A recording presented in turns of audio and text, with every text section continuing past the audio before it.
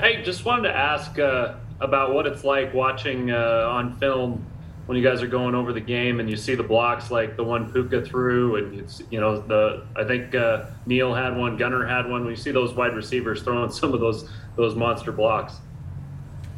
Yeah, those guys are killing it on the perimeter. Obviously, they get a lot of praise for catching, but what goes a lot unnoticed is the blocking that the O line does, the wide receivers do, tight ends, running backs do. So, um, to like the outside world, catching is the most important thing. But when you really look at it, like blocking is like without blocking you can't win football games. So, blocking is a huge part, and the wide receivers did great. Like on Saturday What's it or like on Friday. developing that mentality for everybody? Because as a tight end, I mean, you're going to be a part of the blocking scheme, but sometimes, wide receivers, maybe that's not what they were accustomed to coming into it. What's it like seeing that mentality develop across the board?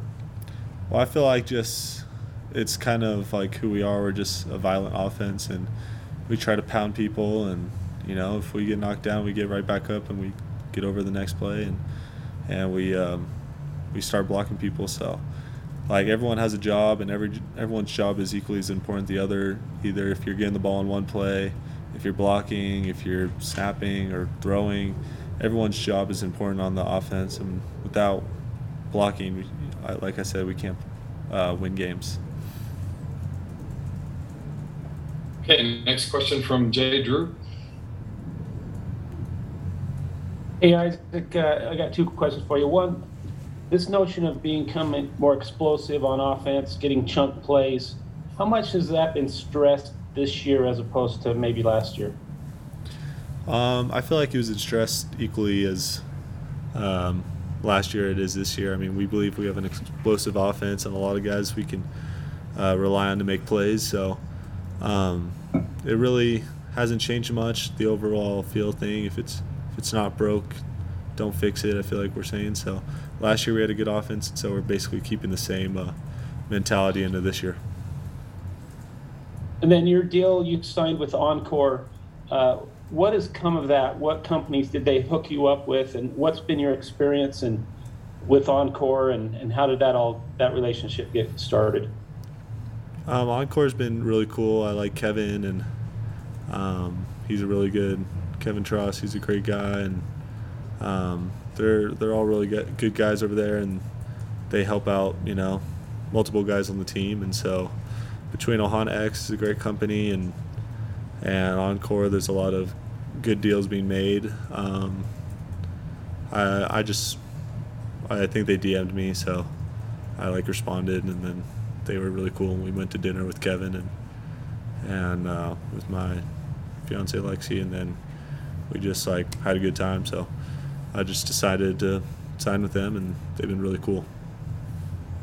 Which companies have they hooked you up with to represent, To be honest, if any? like it's kind of my own personal deal. Like they've reached out to me about a lot of different companies, but I wanted to focus more on football really this season, because if I suck at playing football, no company's going to want to sponsor me. So I've kind of literally been on my own, and but they have companies that have hooked me up, like Desert First Credit Union and other places, that they've made deals with. But for me personally, I've been trying to stay away from the whole NIL, just so I can focus more on football. Thanks, Isaac. Let's go with Jake next, and then Jared Lloyd. Isaac, I wanted to ask you, just in terms of Jeff Grimes, when he was here, we asked him all the time about RPO offense. He liked to call it the RVO, reliably violent offense. Is that still kind of the mentality you guys have on this offense? Because you mentioned violence earlier. Yeah, of course. I mean, we have a big physical O line, and then we got receivers that can block downfield, and yeah, we just have like honestly like a lot of big guys on the team that can push people around. So we do keep that violent mentality that Grimes obviously established with us over the years, and then it's being carried on by A-Rod. So it's really cool to see us keep progressing, even though Coach Grimes is at Baylor. You're a San Clemente kid from California. Do you have any crossover with Riley Wimpy at all? Yeah, so Riley's he was in my ward in San Clemente when he moved down there his senior year to play at San Clemente, and then we like over quarantine we worked out like every day when no one was in school, and so he came down to San Clemente with his wife and we worked out in my garage a lot. But I also am really good friends with Jack Sears, who's the quarterback at Boise State, and Dante Harrington, who's the center there.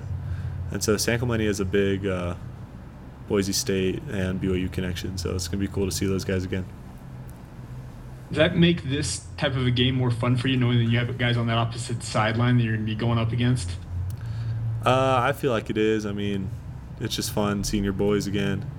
And then I had friends on Utah too, so it was cool seeing them. Like, it's definitely more fun when you're playing against your homies. So.